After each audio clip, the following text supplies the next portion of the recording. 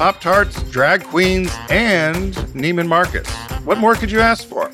This is TFG Unbuttoned. It's the focus group Unbuttoned with Tim Bennett and John Nash, an off-the-cuff take on politics, pop culture, and current events.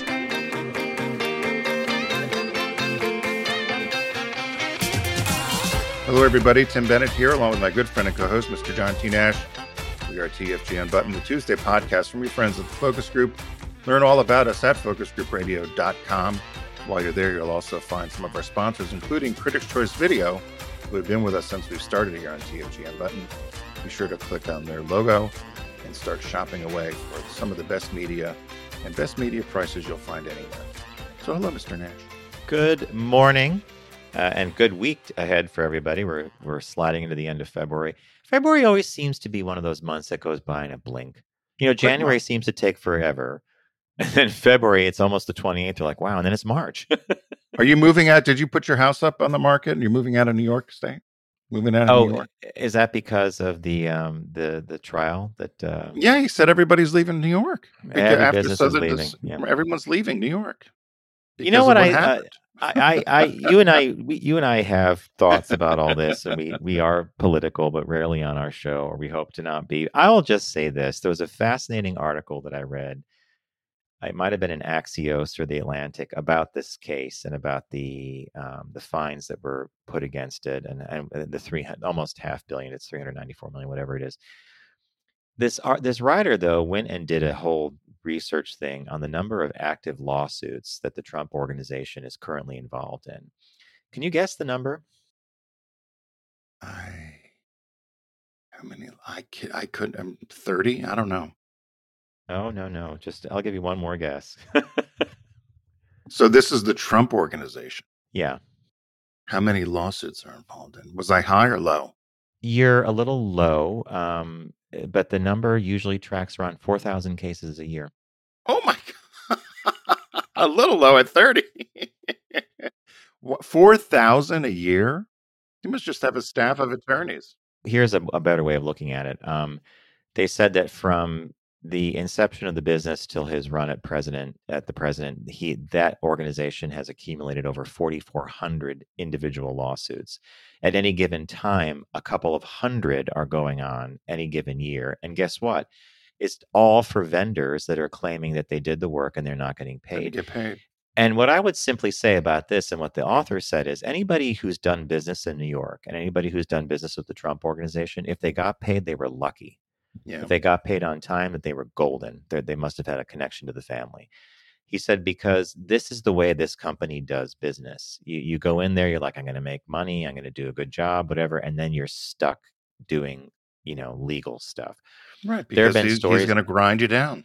Mm-hmm. And then there have been stories of businesses that have folded because they couldn't afford the legal case, the cost of constantly, because guess what that organization does to eventually win their case? They delay. They use all the loopholes and all the delays to drag it out. And an independent contractor or a small business, they don't have the time for that. Hey, listen, and I experienced that with Trumper Company that didn't want to pay us. We had to take pennies on the dollar because what did the attorney tell us? It'll cost you. You'll win at the end. You'll win, but it's going to cost you this much money. Yeah. And I remember him saying they're just like the Trumpers. He goes, they'll never pay their bills because they want to negotiate a new price.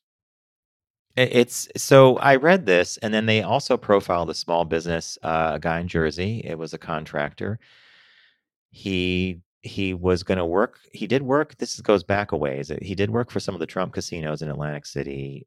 Never got paid. They refused payment. It goes to court. He eventually wins the case, but it was exactly what you said. So for every dollar he was trying to get, I think he got 25 cents on the dollar or something. Mm-hmm. So what he did when he got this payment was he paid all his vendors that he owed money to that had done work on this job. He paid them all 100%. Whatever was left over, he was able to keep, and then he had to fold the business. So he stayed in it to make sure everybody was made whole, but he took the hit, and the business collapsed. So whenever, sometimes we get comments I've seen pop up now and then, like, well, you guys, I liked it when you did this, or you might not be. I'm not being political here. I'm just saying from a business point of view, this is what they do. just look Yeah. at that and you say, okay. Yeah. No, it was well known in New York. I just wonder whether he'll ever, he's the king of delay, right? So I just wonder Mhm. whether he'll ever be held accountable. And that was the last thing I read was like, someone's like, ignore all of this. It's all smoke and mirrors. It has to be defeated at the ballot box. And I thought Because that's will he ever pay these fines? well, actually, that's the big problem. In order to appeal either the E. Jean Carroll case or this latest New York fraud case, money has to be put into escrow or an account managed by the court to prove that you, in fact, do have these funds, that if you do exhaust all appeals, you can, in fact, pay the judgment or take the So is money that back. like, so would you put land in there or value of properties? According to everything I'm reading, there's going to have to either be a sale of some assets or someone's going to have to come to his rescue. And I The don't know if you saw Saudis, this. the Saudis, they're also the Qataris, right? Somebody's going to write them a hmm check for $2 billion, and it'll be all done. On NPR had a great piece about this. NPR had this a financial guy on. He said, when we get earnings calls from most companies, the CEO comes on and he goes item by item, challenges where we've made some good investment decisions, where we've made some good product decisions, where we see things happening in the next several months, and they give you the bottom line. He said his organization, since it's privately owned, basically he'll say to someone, I think I like that golf course. I could do something with that.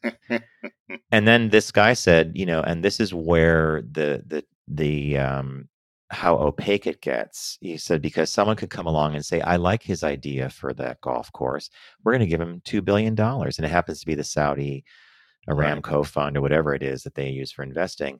And he said, and it's very hazy. He said, with a publicly traded company, by law, they have to tell, there's all these things that they have Yeah. to tell you. So then he brought up the thing about putting the money up, and and then he said at the end of it, he goes, he could delay, and this may never come to pass. He said, but it's a big problem. So I don't know. Yeah. So stay tuned, I guess. Well, it's like I think one guy said, ballot box, ballot box, ballot box. A resounding defeat means We off the can move. stage. Hopefully, we can move Hopefully, on. Right. yeah. Yeah. So, hey, we have 3 stories here today for you on TFG Unbuttoned. The first one, John had found, it says principal with drag queen side gig resigns under pressure from Oklahoma top school official says. So this was for 2 decades, a guy named Shane Mernon worked as an educator by day. He also was a drag queen at nights and on weekends in Oklahoma City. And he won awards for his performance as an educator and moved up in his career and was an administrator and principal. He never had a problem with the dual identities until last year, he said.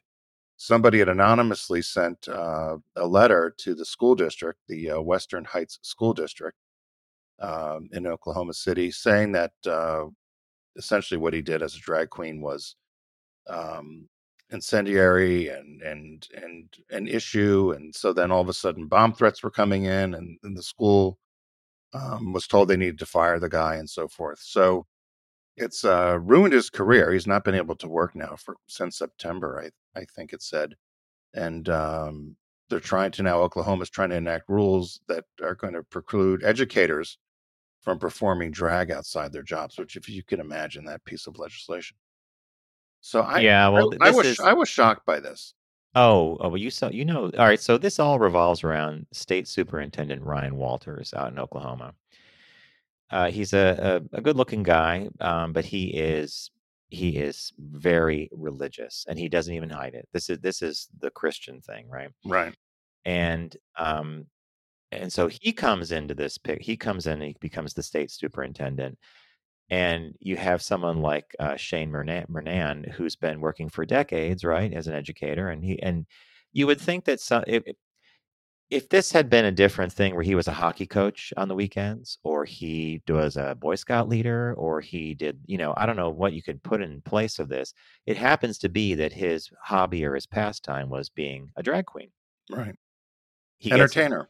yeah, an entertainer. He gets anonymously turned in, and suddenly, boom, he's got a target on him. And he's being let go, and he's leaving on his own accord. And he's worked with the school staff and the school principal. ostensibly because the school can no longer afford the security coverage it needs to deflect even these false bomb threats and everything else. Right. But I marveled at this because here's a man who's devoted his career to educating children, an award-winning teacher, does this other thing on the side. He's a professional person. He's worked really hard to keep those things separate. He always has done that. He has a master's, a doctorate, obviously a bachelor's. And then you have this school superintendent come in who really doesn't care about who a person is or what they've done. Right. He's doing this because of this LGBTQ side, right? Which is just, you know, welcome to the country nowadays, right? Yeah, they said I was just surprised about it because we've heard about these sort of issues where the school teachers or people that were employed in professional jobs where they've done OnlyFans, the pay for porn site, I guess, or the Hmm. OnlyFans sites, and people have lost their jobs because of that. This one, I guess it's because of the whole anti drag queen thing that we've seen everywhere with drag queen story hours and all the other things that they think it's harmful to children. I don't know, but you're right. He said if he didn't resign, he was going to be terminated, Yeah. and says he probably is not going to be able to work in Oklahoma again because the guy you mentioned, who's in charge of the whole state, right? Isn't he in Yeah. charge The of state, Ryan he's the Walters? school superintendent, Ryan Walters. Yeah. Right, and they said he's gone after other people for other issues. Oh, it's, principals, teachers, Yeah, librarians. It's whoever is not on board with what he thinks a teacher should be and what their moral character should be about. right. Yeah, so kind of sad, but that's kind of the world we're in right now, unfortunately. And sadly, I feel bad for Oklahoma because Oklahoma is losing a career educator simply because they perform in drag on the weekends. Drag queen. It's Yeah, so hard to imagine this as being a huge problem, but anyway, that's me. I wonder if he'd be able to. He probably could go to a private school. Maybe he can get a job at a private school. They It's gonna, probably. but I think what you said earlier. He has to leave the state. Yeah, He has to go somewhere new. Yeah. yeah. This other story popped up, and I kind of cocked my head when I saw it. But the headline is Neiman Marcus's gay CEO accused of discriminating against cis straight men, only promoting women and gay guys. So, luxury retailer Neiman Marcus, based in Dallas, says they're the latest company being accused of gender and racial discrimination in their hiring practices. And this is because they're failing to recruit and promote enough straight men, according to the complaint. So it says at the center of the firestorm, the CEO, Jeffrey von Romdonk, who's the CEO of Neiman Marcus, the complaint against him was that he only hires men who are gay and or European and white and Asian women. So, of course, the Neiman Marcus had to hire an outside attorney and check into this and find out whether, in fact, there was any evidence to this or not, and did he engage in any conduct that was described in the allegation? And the case was no, he didn't. But it sounds like this is another one of these messes at a corporation. What was your takeaway on this? Well, they oddly, or I say this as oddly because normally it's a flip. You Right, would normally have a group of employees saying there is not an effort to have diversity in it. We need to have other people involved, whatever. So the corporation took it seriously and they put it into an outside review, if I read this correctly, and it came back with the review came back as like, no, the company has done a remarkably good job of creating a diverse and good workforce. They pinpointed a couple of people who had risen through the ranks, whatever. But it even got down to this crazy thing here, right? So it says the company refuted the allegations further by pointing out their proven track record of hiring heterosexual men and a sprinkling of non-white employees. Quote, 13 straight men represent almost over 30% of the senior hires and promotion, Neiman Marcus said in their statement, adding that it promoted 16 leaders from within, including 4 white straight men, 1 Asian man, and 1 black woman. I mean, when was the last time you saw this kind of minutia put to these numbers, right? And it said translation, Neiman Marcus is like most companies and employs lots of white straight dudes. At the end of the day, it still is that kind of a balance thing. And I think this has been shown to be a meritless thing. But again, it's just a strange thing to have these employees coming from that side of the equation, right? How dare you hire, women and gay men? Just Hey, listen, I, crazy. I And remember. it's I think Neiman that Marcus. It's a yeah, department store, right? right, which would have a predominance of probably Mm-hmm. women and gay men of any retail, if I'm going to stereotype. But I remember when there was lots of complaints about the auto industry in general about not having enough diversity. And I remember HR, craning their necks to try to figure out if somebody, because some people would check other, or they wouldn't check with their ethnicity was, and it would drive them crazy because they wanted to submit these numbers so that it would look like that we had a diverse workforce. But it was always, I always shook my head about it because I thought, whether the, I think we're the only country in the world that does this, where we actually get down to this level. You're either French or you're not, right? You're either English or you're not, Yeah. or you're British or you're not. They don't, I see this as an extension or a part of this whole pushback on DEI, and yeah. it's a nasty pushback on DEI, right? Because as the Neiman Marcus outside review proved, the company is still predominantly run by straight white men, and so it's just cynical, and I think it's also odd, and but again, with all the stuff going on in the world, here's how people choose to spend their time, right? Anyway. I did laugh at the very end. It said apparently the CEO has been in trouble for other things too, stepping in it, and he has a Dallas mansion and was still receiving a bonus when people were getting laid off during the pandemic. But then it also said he told Fortune magazine last year, "I want the company to stop appealing to the middle class masses and focus on selling to the big spenders." Yeah. It went over the jet-setting millionaire cohort. I thought, well, that's one way of By doing the it. way, he's got a point. I had a friend who used to work at Barney's in New York before they closed, and Yeah, I remember they were doing a walk around, and the CEO was talking about why aren't we not selling more of these $6,000 handbags? yeah. And the employee says, he goes, because people can get away with using a $20 handbag. Well, that's not the customer we want. So there No, is there is precedent there. your $12 Timex does as well as your $10,000 Cartier, right? I Yeah. mean, that's the thing. You're paying for the piece of paper on the dial. And then finally, the co-inventor of Pop-tarts, William Post, has died at 96 last week. I didn't know if you had seen that. He was credited as the inventor of Pop-tarts. He died February 10th in Michigan. He was 96 years old. And they said while he was a plant manager for Keebler in the 60s, he'd welcomed some executives from Kellogg's who'd come in. They were discussing the idea of a new product. They wanted a shelf-stable toaster pastry for breakfast for the, people on the go, I suppose.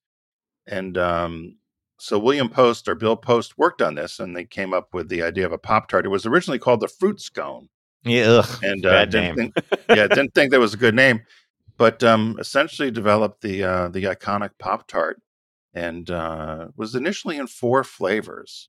They were strawberry, blueberry, brown sugar, and apple currant. They were Mm-hmm. released in Cleveland in 1964 and were a huge success. And they added icing a few years later. And they asked him a few years ago what his favorite flavor was. It was strawberry.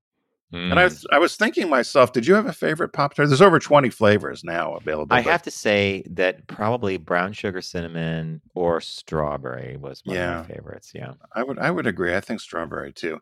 And I used to get upset that sometimes I thought there was too much crust. There wasn't enough. There wasn't enough of the Of the sweet. fruit filling. Yeah, Did the part of this article that really blew my mind, and this just tells you what it takes to get something like this to market. He proceeded to make almost 10,000 samples by hand in the lab to figure out yeah. what was the correct ratio and the mixture to have it be stable in a pouch and then be put in a toaster and come out just right. I mean, 10,000 samples, and I don't think they're lying. Yeah, and then he said he had to break every rule to do what he did, Mm-hmm. which we know that happens too with corporations, right? If you can't if you stay within the boundaries, sometimes you're not gonna get the magic. And any other great part of this article, at the very end, it said a film about the invention of the popular breakfast pastry titled Unfrosted, the Pop-Tart Story, directed by and starring comedian Jerry Seinfeld, is set to premiere May 3 on Netflix. I'm going to be Can't tuning into wait. that. Yeah. Yeah, no, I picked up on that as well, and I thought that was That was a not to be missed. So, hey, when we started here we started the podcast here today, we mentioned Critics' Choice Video. They've been with us since we started here on TFG Unbuttoned. You can get there by going to our site, which is focusgroupradio.com, and you can click on the Critics' Choice Video logo. It's America's classic movie and TV authority since 1987, and there's always some great sales going on there. Mr. Nash loves to get the catalogs from there. If you go to ccvideo.com and you look at the menu structure or the top of the landing page, you'll see Request Catalog. It's the second box down. I highly recommend it. It's a wonderful way to do nonlinear shopping. I never fail to find something that I want to get by just opening the catalog. Like, And if you don't do the catalog, just visit ccvideo.com and check out the homepage alone, because right off the bat, there's a bunch of stuff that has piqued my interest. One, on this particular refresh of the page, I'm looking at That Girl, the complete series. Oh, remember gosh. That Girl? It's DVD, $63.96 for the incomplete. Was that Marlo Thomas, right? Yeah. Okay, so That Girl brings back memories. Then right below it is a wonderful movie with Kevin Costner that I adored about Elliot Ness, The Untouchables on Blu-ray. Had a great supporting cast. Sean Connery was in it, a bunch of great actors as well. And then right below The Untouchables, as if someone programmed this for me, there's a light and sound communicator from Star Trek. For $14.44, you can get a replica of what Kirk and Spock and the whole team on the original show. Remember they used to flip, beep, beep, beep, they used to flip up. You must know what you do, because I don't have any of that on mine. You know what mine has? Mine has a retro phone. Okay, that's you. Yeah. Right. And that has Forbidden Hollywood, Sin, a book, but none of the Star Treks. It's funny. It must do a little algorithm and find out what you're interested in. Well, I'm going to just hit the refresh button again and see what it comes up with, because it always says something for me. Okay, Perry Mason, The Complete Collection. Yeah, that's you. Yeah. And then we go down and it's like, okay, Mobland with, that looks like John Travolta. I don't know about that one. And then, Earth, Wind, and Fire. Okay, holiday album. And then here's something called It's Intermission Time. And it's a CD. Oh, that looks fun. It looks like some stuff they would play at movies, music and ads they would play during the intermission at movies. Okay, so there's always something fun, right? Yeah. So there you go, folks. ccvideo.com. You can get there by going to focusgroupradio.com, clicking on the Critics' Choice Video logo. Remember that they are, in fact, America's classic movie and TV authority since 1987. They've been with us here from the start. We would love if you would visit them and do what I just did. Like say, hey, maybe you need a Star Trek communicator. But we want everybody to have a great week, and thanks for spending some of your day with us. And we look forward to seeing you in the new week. And stay tuned for the focus group later in the week. It's the Focus Group Unbuttoned with Tim Bennett and John Nash. Available every Tuesday. Learn more about Tim and John, Unbuttoned, and all of the Focus Group platforms at focusgroupradio.com.